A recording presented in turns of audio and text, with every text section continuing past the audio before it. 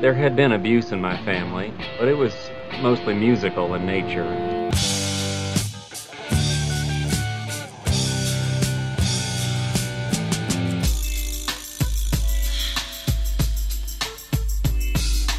I don't want any of this lover's lament crap. I want something peppy, something happy, something up-tempo. I want something snappy.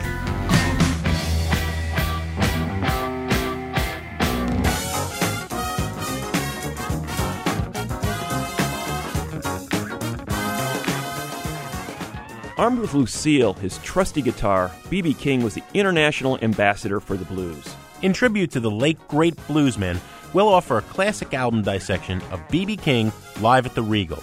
Then we review the latest from British folk rock legend Richard Thompson, and I'll drop a quarter in the Desert Island Jukebox. That's all coming up on Sound Opinions. This is Sound Opinions, and later in the show, Greg, we are going to review what I think is the 25th, it's hard to count, album by Richard Thompson. Ranks high on my list. I know it is on yours, too. June of 2014, Thompson was in the studio, an acoustic guitar in his lap. He's playing songs. We're having the greatest chat with him ever. He says at the end, I'll give you boys one more. Anything you want. And we're like, anything? And I screw it up, of course. I want to say, I want to see the bright lights tonight, and I'm conflating that with the title of Shoot Out the Lights, one of his solo albums. Anyway, he was very gracious, and it was an amazing evening. That's later. That's right, Jim, but first we've got some music news.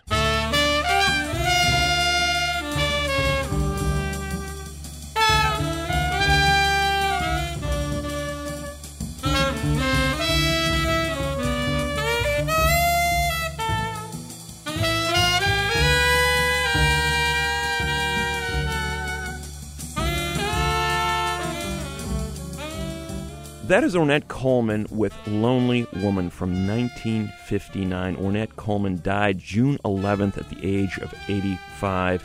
In a few minutes, we're also going to be paying tribute to another late legend, B.B. King. Ornette Coleman is first on our list today, Jim, a jazz musician with huge influence in the world of music. When we talk about people who changed music, we often don't really mean it because, you know, they shifted the meter a few inches maybe, but they didn't really change music. Well, Ornette Coleman changed music. There was jazz before Ornette Coleman, and then there was music after Ornette Coleman. What was so brilliant about him, and I think why he appealed to such a wide range of musicians, including people from the rock universe like Lou Reed and Patti Smith, Captain Beefheart, Sonic Youth, Jerry Garcia and the Grateful Dead, was that he paid a steep price for being a rebel. He was not welcomed with open arms in the jazz community. Roy Eldridge was saying, I think he's jiving. Miles Davis put him down. Max Roach, the great drummer, apparently punched him in the mouth. You know, he was so upset with what Ornette was doing. It was harmolodic. That was his concept. Yes, harmolodics was the invention of Ornette. This is all about a series of chord progressions and changes, but doing away with a lot of that and crafting multiple melody lines that would be played at once without consideration of those chords. It's like having a million melodies all at once, Ornette once said, yet it's still kind of unison. Another great quote about his approach to playing within an ensemble, and he played with some incredible players, Charlie Hayden, Billy Higgins, Don Cherry. I don't want them to follow me. I want them to follow themselves, but to be with me. This whole idea of celebrating the individual within the group context. And this had tremendous influence in the rock spectrum when you started to see the primacy of the rhythm section versus the so-called melodic or solo instruments. A lot of that started with Ornette Coleman in the jazz world, where he was giving all of the instruments equal say and equal voice in the way that the music would emerge. And at the same time, you know, it's underrated. A lot of people think free jazz, it's noisy, you can't make any sense of it, it's dissonant all the time. Ornette had an incredible ear for melody. He played some of the most beautiful, melancholy melodies of all time within the context of these great harmonic improvisations that he was making. I want to give you an example of what I'm talking about from a little bit later in his career. The great album started coming out in the late 50s, early 60s, but he started working with what he called the double quartets in the late 70s and on into the 80s. And one of them made a great album, which is one of my absolute favorites, Of Human Feelings. This is a track called Jump Street with a single bassist, but two guitarists and two drummers playing on it, and then Ornette's floating saxophone on top of it, this beautiful melody. Jump Street in tribute to the late, great Ornette Coleman from 1979 on Sound Opinions.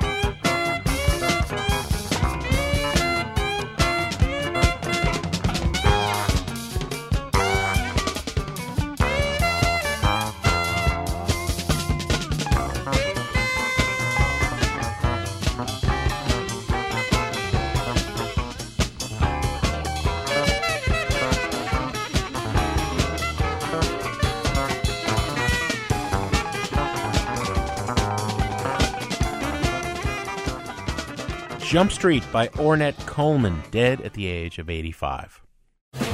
Every day I have the blues. Every day I have the blues. When you see me wearing woman, and it's you I hate to lose. You're listening to Sound Opinions, and that is Every Day I Have the Blues, the song that kicks off B.B. King's Live at the Regal concert album. You know, the show was recorded on November 21st, 1964, before a raucous crowd at the Regal Theater on 47th Street in Chicago's Bronzeville neighborhood, a real epicenter of African-American culture in this city. Many people consider Live at the Regal to be King's single greatest recording, and its influence was huge and still is, notably among legions of British blues rock guitarists then emerging in the early 60s. Eric Clapton reportedly would play the album before his shows to get the crowd psyched up. B.B. King passed away on May 14th at the age of 89. And in tribute to the legendary singer and guitarist, today we're offering a classic album dissection of Live at the Regal. We're joined by Dick Waterman, the co-author with B.B. King of the book The B.B. King Treasures. Now, Dick Waterman's a photographer, writer, and promoter whose career in the blues spans 6 decades, and he's had a legendary career. He's worked with artists like Son House, Lightnin' Hopkins, Bonnie Raitt. He was the first non-performer to be inducted into the Blues Hall of Fame. Dick, welcome to Sound Opinions. Thank you. Dick, your relationship with B.B. King goes back a long way. When did you first meet him? I met B.B. in, I think, the middle 70s or so, and I photographed him for the first time at Newport in 68. You know, B.B. released a lot of albums over his career, but Live at the Regal seems to be the one that everybody returns to when they talk about the great B.B. King records. What was it about the performance that night that was so special? Well, he really had maintained a control over the audience. My favorite song from that album is How Blue Can You Get, which was written by Leonard Feather. You see, I'm a big fan of guitarists who underplay. I think you should play enough to let the audience know that you're a great guitarist. Show it to them and then don't play it. That's why Albert King and Eric Clapton are so good. They play the pauses. And in How Blue Can You Get, B.B. sings, I gave you a $10 dinner. You said it was a snack. I let you stay in my penthouse. you said it was a shack. Right. And now he has a pause there, and he plays that pause, and the audience knows it's a pause, but he totally has them with him in rhythm. I gave you 7 children, pause, pause, and now you want to take them back. And the audience roars with that. I gave you 7 children, and now you want to give them back. Give up in my heart, baby. Ever since the day we met. Well, you know, the thing that always strikes me as a music critic, as a fan of B.B. King, is the way that there's not really a difference between his sung verses and his guitar. Often, during the Regal concert, he steps back and says, now I'm going to play you some, right? And it's as if he's singing another verse, but this verse happens to be sung by Lucille, or his guitar at the moment. Baby, you done lost your good thing now. The way I used to love you, baby. Baby, that's the way I hate you now. Well, the point here is that B.B. could not play and sing at the same time. You know, I don't know whether that's common with a lot of major guitarists, but B.B.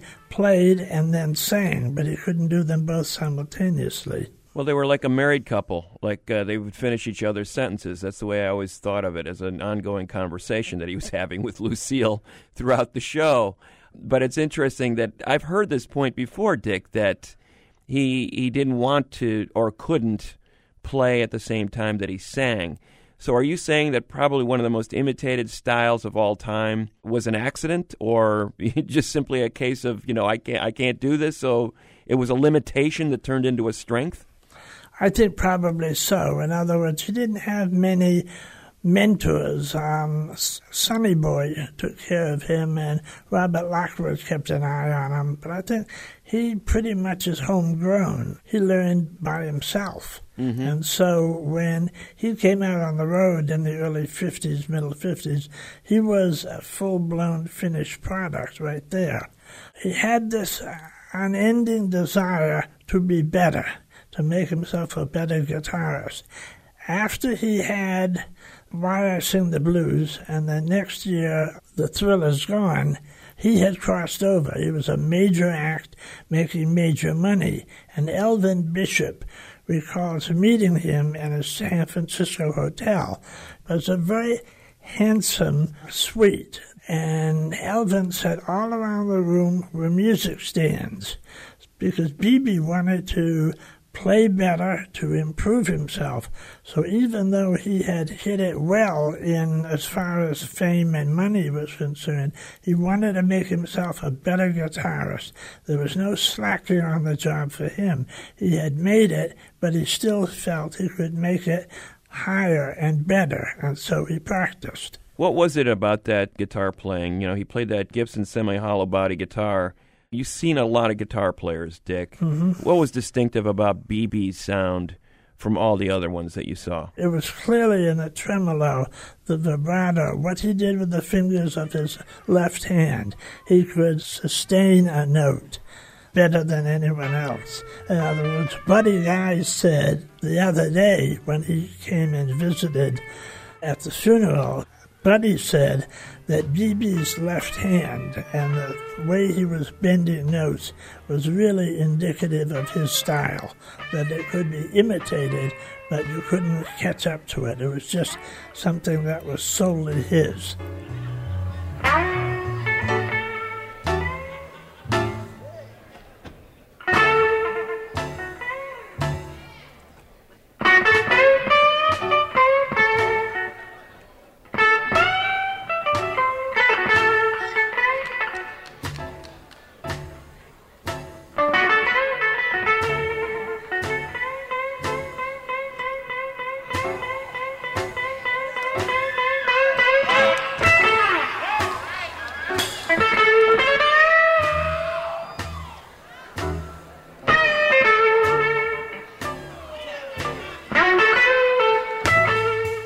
The influence was so huge It sounds like by the time you got to know B.B., he had become this superstar figure in blues. What was your impression of him as a man when you met him? Because I hear all these stories about B.B. being a relatively humble guy and being a mentor to so many other people in the blues field, including white and black musicians alike. What was your impression when you met him? Well, I think that people pay their money, buy a ticket, go in, sit down and watch the show. They get the feeling that says, I'll bet I'd really like him. I'll bet he'd like me. I'll bet we could have a real conversation. He seems to be just one-on-one with me, that it was like he was showing me that he could really be my friend. And yet we know that 80-90% the guy's a real jerk. The guy is just laying it on there in public.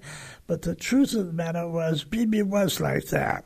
Mm-hmm. And if you met him and had some privacy with him, he was congenial, affable. He was just a really good guy. After B.B. did his show, the band was packing out of there. Tex had taken the amplifiers and the drum kit, and they were all packed up in the bus.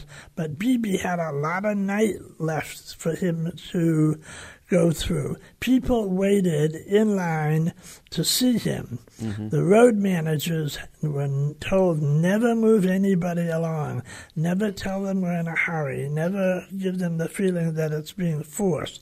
These were people that B.B. felt had made a contribution to his success over the years. It may have been 30, 40 years ago, but he still wanted to see them. And the thing here is that B.B. said, if the only thing that they want from me is my time, I'll gladly give that to them. Mm-hmm. And that would generally add an hour and a half or 2 hours to his night after the concert was over. You talk about this personality, this personableness, this feeling like you can know him. A big part of that, I think, was the way he presented himself on stage. He would tell these little stories. The music is still playing, but he's sort of breaking off from the song proper to tell a story. I'd like to tell you a little story now, if I may. A guy singing about his girlfriend, and he calls her his angel. Of course, that's the sweet little angel. But let's think about a guy that loses his girl. Oh, it happens, believe me. And then he starts to sing, and you might hear something that sounds like this. How much of this was in the moment, and how much of this would B.B. would have his little tales that he would tell, and it would sort of be the same story every night? I mean, how much of this was built into the show?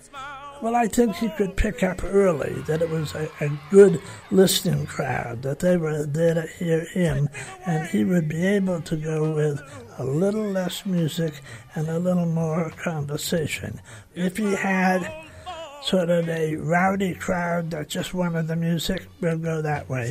If he had a crowd that was going to be very attentive and laughing at every little joke that he made, he would go that way. In other words, he had many options open to him.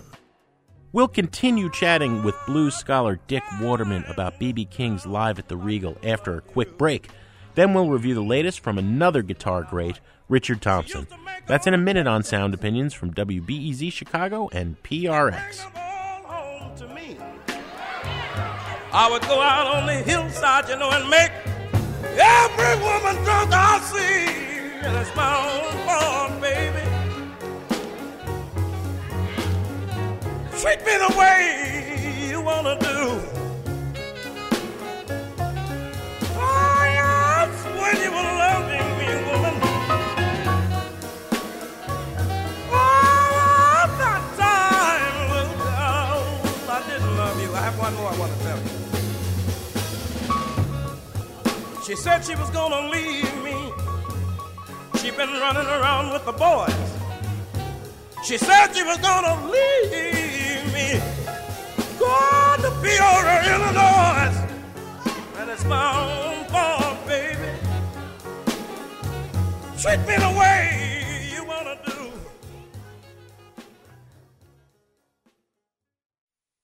What do you say we bring him on, ladies and gentlemen? The Regal Theater proudly presents the great B.B. King. Let me hear you.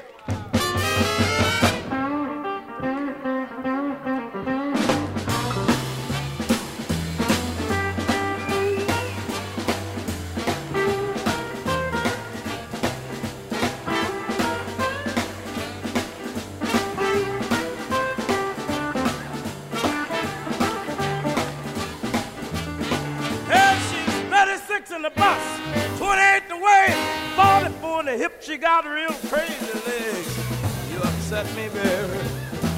Yes, you upset me, baby. Well, like being hit by a falling tree. Woman, what you do to me? Yeah, she's not too tall, complexion is fair. Man, she knocked me out the way she wear her hair. You upset me, baby. Yes, you upset me, baby. Well, like being hit by a falling tree. Woman, what you do to me? Yes. Welcome back to Sound Opinions. Today we're celebrating the life and music of the late, great B.B. King with a classic album dissection of his Live at the Regal, recorded in Chicago in 1964. Our guest is Dick Waterman, a blues scholar and longtime friend of King. Now, Dick, you saw B.B. in concert countless times. What was the feeling like being in the audience at a B.B. King show?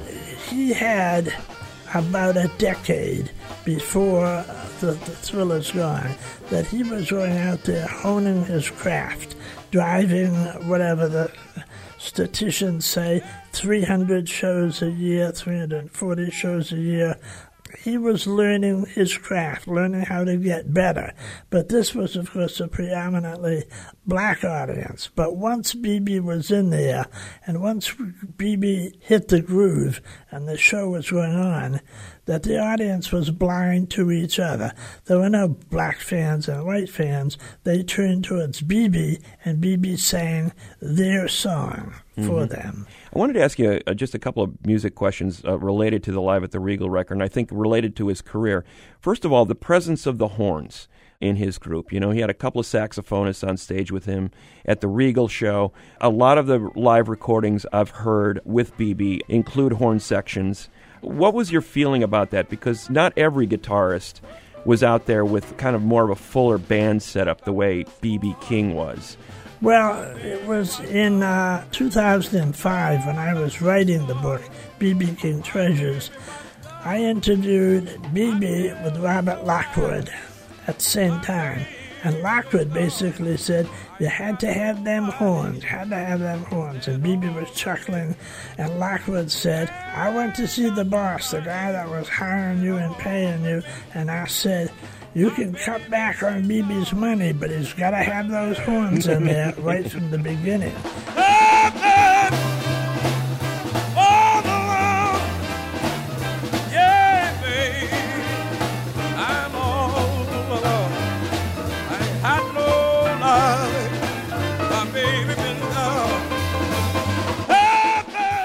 So this was not a situation that B.B. added horns once he had the money to add them. He had them from the very beginning. He heard, quote unquote, he heard his sound with horns. And that was not something that came late. Even if he was sacrificing financially, he wanted those horns. He had the arrangement that he wanted. You know, and the other thing, too, and this is a related question to that, Dick, you know, a lot of blues purists would look at the career that B.B. King has had and see this incredible array of music that he brought in under the blues umbrella. Like the purists might say, well, that's not really blues. Even on Live at the Regal, you know, he does a song like Help the Poor, which has a distinct Latin feel to it. Help the poor, won't you help poor me? Have a heart, won't you, baby? Listen to my plea. I need you so much, I need your care. Need all the loving, baby, you can spare. Help the poor, oh, baby, won't you help for me? B.B. seemed to be a very eclectic type of listener and very open to bringing those kind of sounds and feels into his own music. By letting the horns go for a Latin sound or something like that, he basically freed himself up for Lucille to play any parts, different parts, if you were going to follow the horns, even into a mariachi sound. So it was all about him being able to stretch out. Do you think he ever felt limited by what came to become, you know, the blues? Do you know, I think that he basically stayed away from labels, If you start labeling things too finitely, that you're going to get into trouble. Yeah, when I listen to Live at the Regal, I mean, I think there are a lot of similarities to James Brown's Live at the Apollo. There are so many stereotypes, Dick, for the generation that's even younger than Greg and I. When they hear blues, they think this music that's preserved behind museum glass, it's not alive, it's a downer, it's not celebratory. But this is like going to church with Reverend Beebe. And, you know, every time he says, I'm going to tell you a little story, and then you hear the audience say, yeah, you tell us, right? It's celebratory, it's cathartic. Oh!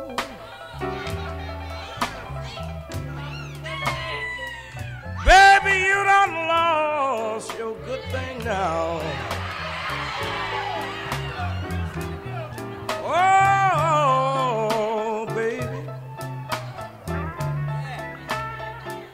Baby, you done lost your good thing now.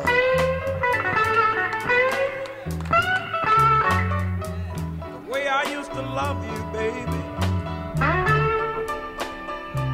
Baby, that's the way I hate you now. The Live at the Regal, he told me when I interviewed him for the book, and we were talking about Live at the Regal, and he was very clear in saying that, you know, we were doing 4 or 5 shows a night, night after night, different cities. They could have picked the one just before it, just after it, a week later, a week earlier. So it's not that B.B. got his band all riled up that we're going to record the 9 o'clock show at the Regal, whatever. He was just firm in saying that was one set, while he was pleased, surprised and pleased, that that show had reached iconic status, but he said with a shrug, it could have been any show in that time period, and they were all pretty much alike. Thank you very much, ladies and gentlemen. How about a big hand for my band? They're working hard tonight. How about a hand for them, gentlemen? BB as a band leader, Dick. Great band at the Live at the Regal show. Sonny Freeman on drums, Duke Jethro piano, the horn section. Throughout his career, seemed to have consistently good bands. What was your sense of how he related to these guys? Could they play what they wanted? Did they have to play specific parts that BB would write for them or tell them to play? How did it work with BB as a band leader? B.B. had the sound that he wanted to hear. We've already discussed the fact that he was a good guy and a sweet man, whatever, but he had the side of him that he didn't want any musicians getting lazy. And he cured that by it was rehearsal time. After the show, after everybody was out of band uniform, B.B. would say, back on stage, we're going to do the show again. Mm-hmm. And they would do the show to who were the janitors cleaning up the building. He heard something he didn't like.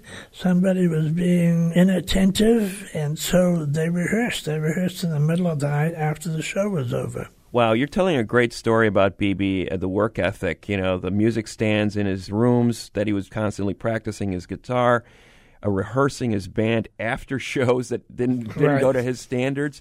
That is so rare because you often find, Dick, I don't know if you found this to be true, that a lot of musicians, once they get rolling, they don't really rehearse anymore. They don't really practice. I interviewed Clapton 6-7 years ago, and he says, you know, I really don't play anymore. I'm raising my children, and the time I play is when I'm on stage. But I don't really rehearse between shows anymore. And it sounds like B.B. was the exact opposite of that. Right. He had really, really high standards of what he wanted. He knew what he wanted to have, and he had bands people who were with him for a long time, for decades, because they filled in a specific hole and sound into what he wanted. So what you're saying is he was pretty much stuck to his vision. He wasn't influenced by the trends or whatever he needed to do to be commercially successful. He was doing what he wanted to do night after night. Do you think he maintained that throughout his career? Well, I think he was open and receptive to the producers he was working with. Bill Zimzik, after working in the music industry for decades, moved to a small town in North Carolina. That's Bill Zimzik, B.B.'s producer in the late 60s and early 70s, right? Right. So B.B. touring, and he comes to the little town with an auditorium, and the family came backstage. I think Bill said he had his 2 sons with him, and B.B. said to them, he said, "Do you realize what a great man your father is?" Well, I never don't appreciate your dad, because he had some musical ideas on one of my songs that changed the course of my life and made me wealthy and made me have audiences forever. And I want you to know what a great man your father is. He was talking about the strings on The Thrill Is Gone, right? Right, yes, that is true. See, what happened is that B.B. was living in New York then, and that session had gone like from 8 or 9 at night to about 4 in the morning. So B.B. went back to his residence, and Bill was restless on this and called him. He said, "B.B., I think this would sound much, much better if we put in strings. And B.B., of course, in bed, and groggy said, sure, do whatever you want." Then when he went in and heard it, he realized that Bill had created a great commercial sound on his song without tiring it at all, and that it was going to be a hit.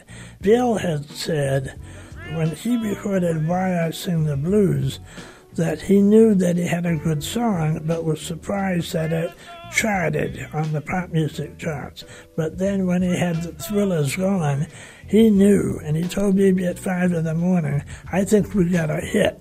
He didn't expect pop hit, but he knew he had an R&B chart hit, and the commercial hit of The Thrill Is Gone just surprised everybody. The thrill is gone. It's gone away from me.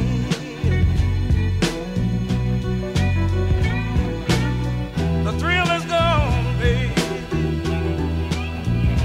The thrill is gone away from me. Although I'll still live on, but so lonely I'll be. Well, it was extraordinary, Dick, right? Because as a result of that, here you've got this blues guitarist, very humble origins in Mississippi and then Memphis, performing on The Tonight Show and The Ed Sullivan Show with a hit very high on the charts. It was so rare for a true blues musician to experience that kind of pop fame at that time.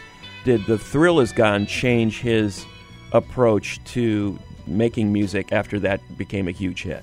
No, I don't think so, because that was the point, that he was pleased that it had hit iconic status, but it was nothing that he had played into it or assumed or thought it was really going to be big. I think he was as surprised as anything else. I don't think he altered his show to try to keep a level of stardom. I just think that this grew by itself. Do you think with the explosion of popularity that followed the English musicians trumpeting B.B., do you think that there was something that was lost, Dick? I found a review from 1973 by Lester Bangs, who was raving about Live at the Regal and said it was stark, evil stuff, troubled and troubling. But in 1973, B.B. is now playing Vegas, and people are all paying homage to him. Lester thought, B.B. lost something. You may have to pay a toll in order to enter fame, whatever. B.B. certainly lasted much longer than anyone else. Whether he had lost his bite or his ferocity, I don't know. But he maintained a solid feeling of who he was and what he was doing. B.B. did not have a white show and a black show, and almost all of the individual creative musicians who had crossed over, they tried to alter their show a little bit to maybe clean it up a little bit or make it a little more comprehensive to white audiences and black audiences. B.B. never did that. In other words, what you sow, what you get. So many of the people who wrote the songs on Live at the Regal, on so many of his records, are gone. He was one of the few of that blues generation who was still performing all of the time, alive and king, Buddy Guy, Chicago legend, but he's younger, right?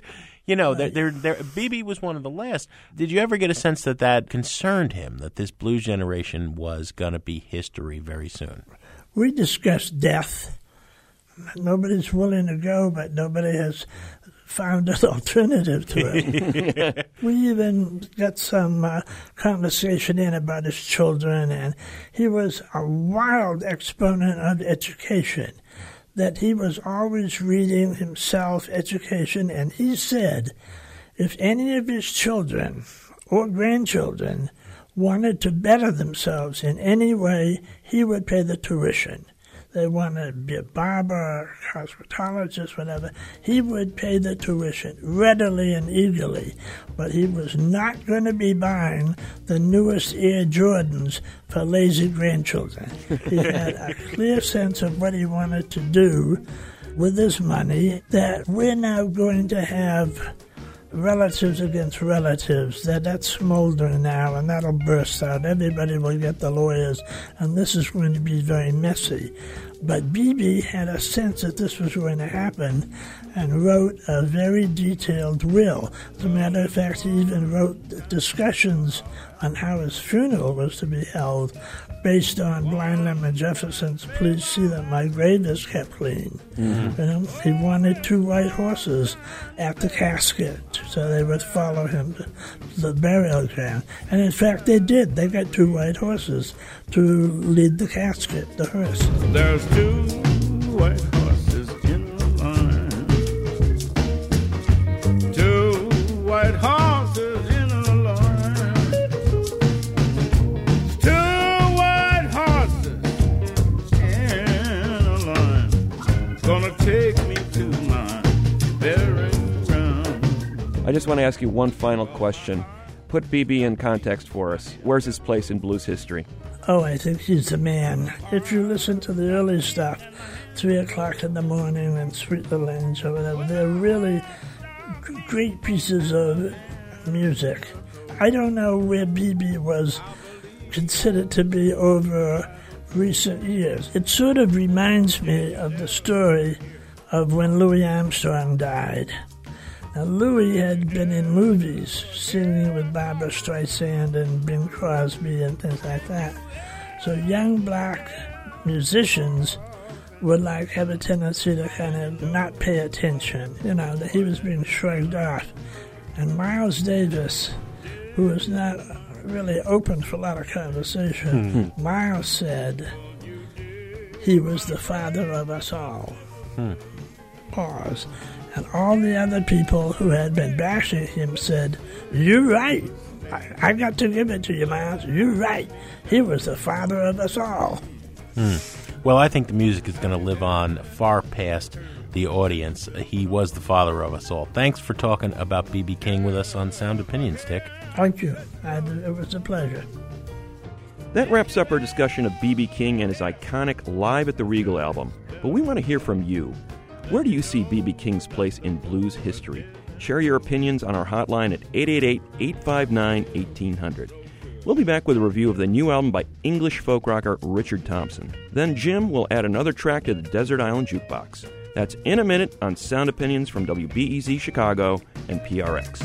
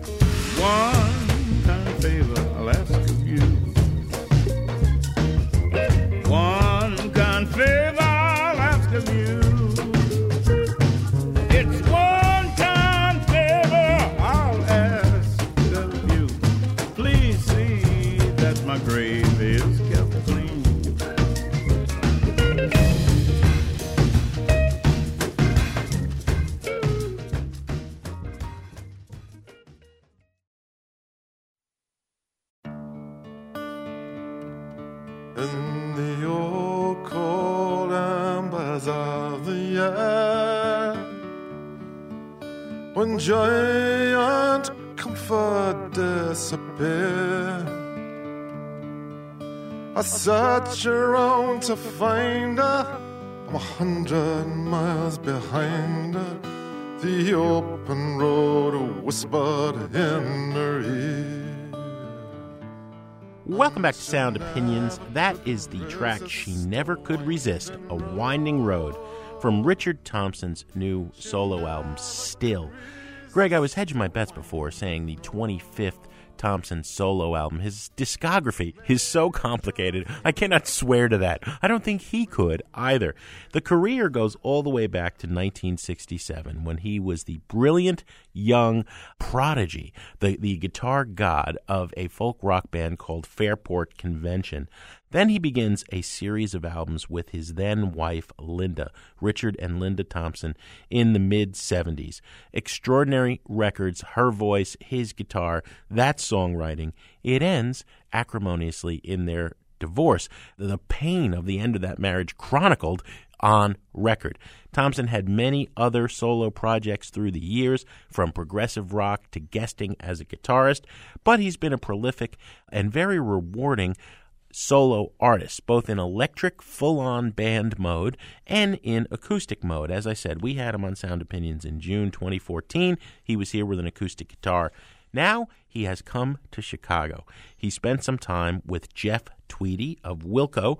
Tweedy as producer, the core trio that Thompson's been playing with, drummer and bassist backing him up, a few friends of the Wilco Tweedy family, Jim Elkington, guitarist, Liam and Seema Cunningham on backing vocals. What have they given us? Let's play a song. We'll come back and give our reviews. This is No Peace, No End from Richard Thompson. The new record is called Still on Sound Opinions. Where were you when the walls were crumbling? Where were you when the guns were rumbling? Where were you when the hounds of hell took sisters and lovers away? Did you see me on a slippery slope, wrong end of a telescope? Do you even pause for breath? Have you sleepwalk through the day? Someday, won't you stand in my shoes and see the world I see? No, no friend, no peace, no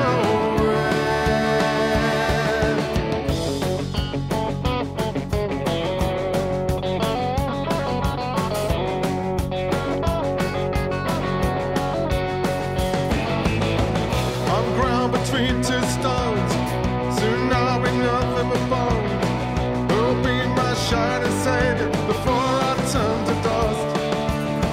Are you the hand that kills me? Are you the hand that saves me? When they both set you down the river, which one can you trust? Someday, won't you stand in my shoes and see the world I see? No, no friend, no peace, no end. That is No Peace, No End from Richard Thompson. The new album is called Still. Jim, it's appropriate that we're doing a Richard Thompson album review on the same day that we're paying tribute to B.B. King and Ornette Coleman. I think we've got examples there of artists, especially Ornette, who continued to push themselves artistically and musically until the very end of their lives. Yeah. And in the case of B.B., that dialogue between the voice and the guitar, you can really hear it here with Thompson. Initially about this album, I wasn't exactly disappointed, but I thought of it as somewhat of a letdown after that Ferocious Electric record that he put out a couple of years ago. Great record. I mean, you talk about a torrent of great guitar playing. That was an amazing showcase for what Thompson can do with an electric guitar in a small group format. This record, the guitar is less a centerpiece of the songs, but it's still there. There's still plenty of great guitar playing here, but it's more like a commentary or a punctuation point or a way of finishing sentences in the lyrics. It's kind of coming in those little spaces between verses. And it's extraordinary because you think about the variety of voicings that he's bringing to each of these songs. He is just one of those guitar players that keeps showing you new moves every time you listen to him, but it's more subtle. But what really made the album resonate for me was those last couple of songs, beginning with No Peace, No End, where he takes that sort of raga drone to ecstatic heights. It's kind of a dark song. And the next one's darker still, Dungeons for Eyes. I mean, that's as bleak a song, I think, as Richard has ever written about the state of the world. And let me tell you, here's a man of faith who is losing his faith. He's wondering what has become of us. He's become increasingly political, but usually with a humorous tone over the last few records. Right. There's no question where this album is coming from in that regard. But at the end, he throws in what initially would strike someone as a novelty song, where he runs through 7 minutes of his guitar heroes. You're not going to say you like that song, are you? Well, I'm telling you why I started to love it. He's paying tribute to Django Reinhardt, James Burton, Chuck Berry, and imitating their styles. Les Paul, saying, as a kid, I stayed in on Saturday nights instead of going out on a date. I'd woodshed with the guitar. Well, my teacher says they're gonna kick me out of school, 'cause I'm nothing but a bebop, twang-headed rock and roll fool. If I don't do my homework, I've got to go. They can't teach me what I got to know. How do I make my guitar sound like Les Paul? This is why this guy plays music. This is why this guy picks up a guitar, because this music is the reason for him to live. And it sort of gives a redeeming quality to the record, whereas it would have ended on an incredibly dark place with Dungeons for Eyes. So the album is sort of redeemed. You're with blowing that my last song. mind, Cott, because I was going to say he's closing in. He's 2 years away from a 50-year marker in this career. I think that may be the single worst song of his entire career. I think you're missing the boat, and I think I went from a try it on this record to a buy it, based on the way those three songs at the very end work together. Wow, well, I'm a buy it on this record, but if you cut out Guitar Heroes, which really is too much of a novelty, that's what the buy it comes if I cut that out, because it is such a shticky, comedic song. Now, look, Jeff Tweedy is a friend of Sound Opinions, okay? We've interviewed him many times. He's been a guest on the show. I have a lot of respect for Tweedy. I don't think he does much as a producer. He steps back. He just lets this incredible trio record in his loft. Okay, that's fine. It's the same thing he did with Mavis Staples. Not very much. But the producer at that point should step forward and say, look, I know you love Django Reinhardt. I know you love Les Paul. This song is really a comedic shtick. Let's put it up as a YouTube video, okay? You don't think it makes sense at the end of this record, like it's needed? It's needed at the end of this record. I think every note that Thompson plays on his guitar is a celebration of life, of music, of faith, a retort to the dark sentiments in his songs. I'm not anti-humor. I'm just anti that song. Nevertheless, you cut that off, you still have 10 great songs. It's a buy-it record. I tell you, little buddy, this whole island is bewitched.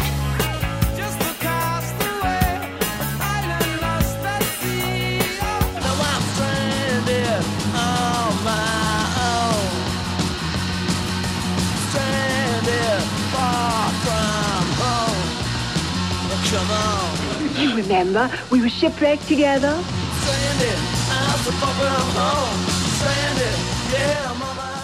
As often as possible, we like to take a trip to the desert island and play a song we cannot live without. Jim, what's your call this week?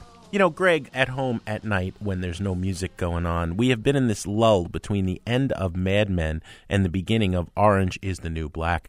So I convinced Carmel, my wife, to go back and let's rewatch Twin Peaks. Well, for me, it was rewatching for the first time since 90 and 91 when that series, directed by David Lynch, aired. She'd never seen it. So for me, I was blown away by how well it has stood the test of time. One of the huge successes of that show was the way music was incorporated. Lynch is a very sensitive director when it comes to the music he uses. He's a musician himself. A new album coming out, as well as a reboot or a new extension of Twin Peaks. I'm very excited. It's supposed to be coming next year.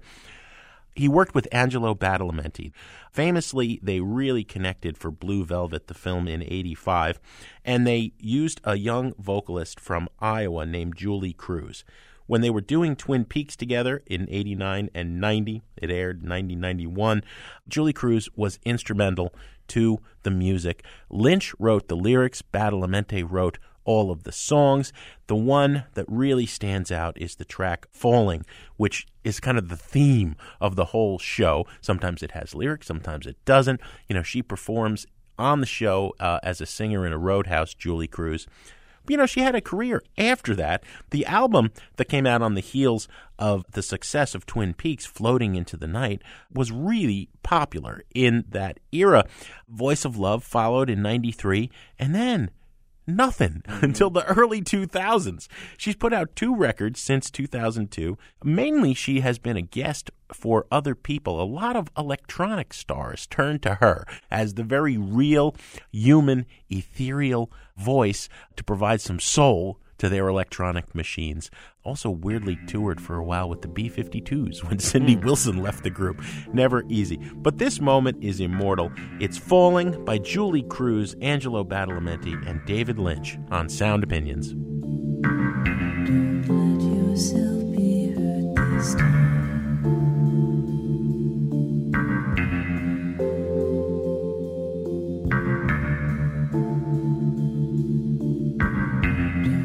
Yourself be hurt this time.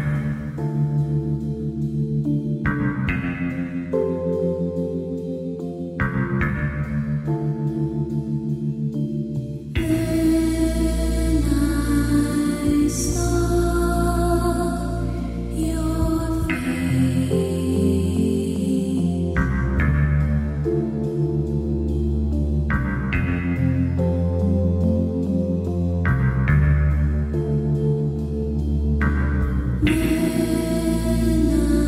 I saw your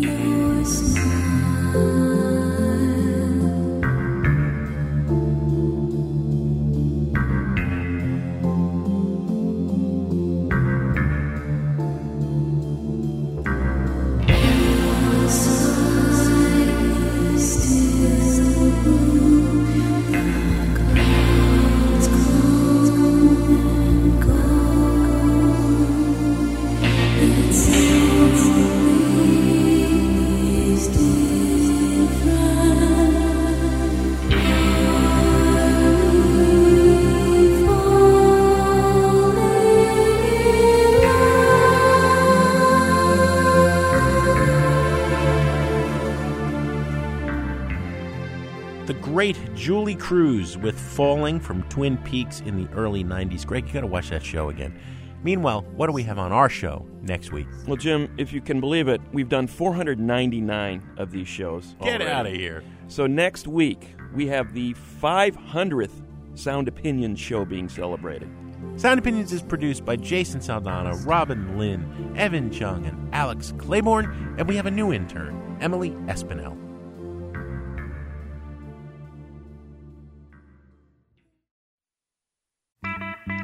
On Sound Opinions, everyone's a critic. So give us a call on our hotline, 888-859-1800. You got your limit, baby. I got mine. 6'11", between 6 and 9. You got to tell me, baby. New messages. Hey, Sound Opinions, Dennis Marr, outside Chicago in Lamont. Just enjoyed your Top 5 show. I really enjoyed some of your picks, especially Courtney Barnett. Thanks for introducing me to her on your South by Southwest Review show. Don't jump, little boy, don't jump off that roof. You got your whole life ahead of you, you're still in the youth. I'd give anything to have skin like you. Don't jump, little boy, don't jump off that roof. You got your whole life ahead of you, you're still in the youth. I'd give anything to have skin like you. I really think she has a great sound, kind of bluesy. At the same time, she's got a pop sensibility that's really great. Kind of would like to see you broaden your list to bring in some other music. I just discovered a band that's no release in 2015 yet, but I'm waiting for one. But Desert Mountain Tribe just smelled some of the best of shoegazer and psych metal, and I'm really in love with their songs and just bought their EP. And I can't say enough about this band. check them out, Desert Mountain Tribe, especially the song Coming Down. Thanks again. Bye.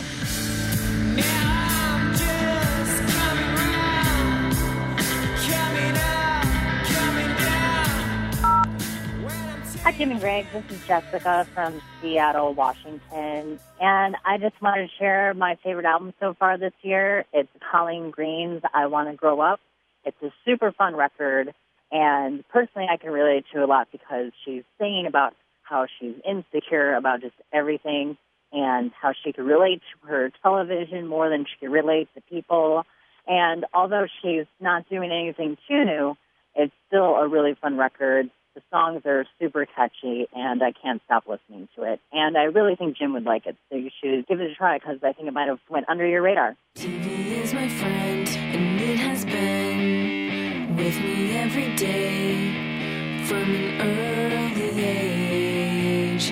TV is my friend, and it has been always there for me in time of need. Hey, my name is Ken. I'm from Kalamazoo, Michigan. I've been listening to the show probably about a decade or so. Concerning Passion Pit, I was thinking to myself, there's an artist who's been making records since the late 60s who's currently doing techno EDM music and has put out 2 new albums in kind of a similar style. The other kind of like 70s prog.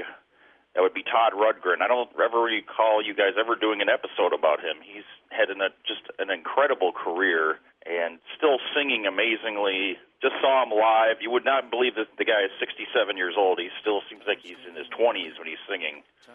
Just a suggestion, what about maybe a feature about him? That would be really cool. Time's singing away.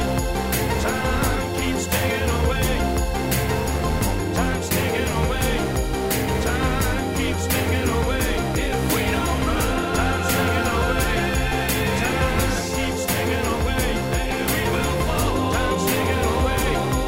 Time keeps singing away. If we don't run. Hey, yeah, this is Rebecca Dudley. I live in Durham, North Carolina, and I was submitting my best album of the year to a bar. I would like to say that it is Ars Moriendi by The Collection. It's a collective group of about 15 musicians, and it's an album about death and life, and they're based in Greensboro, and yeah, I'd love for you guys to check it out. Thanks.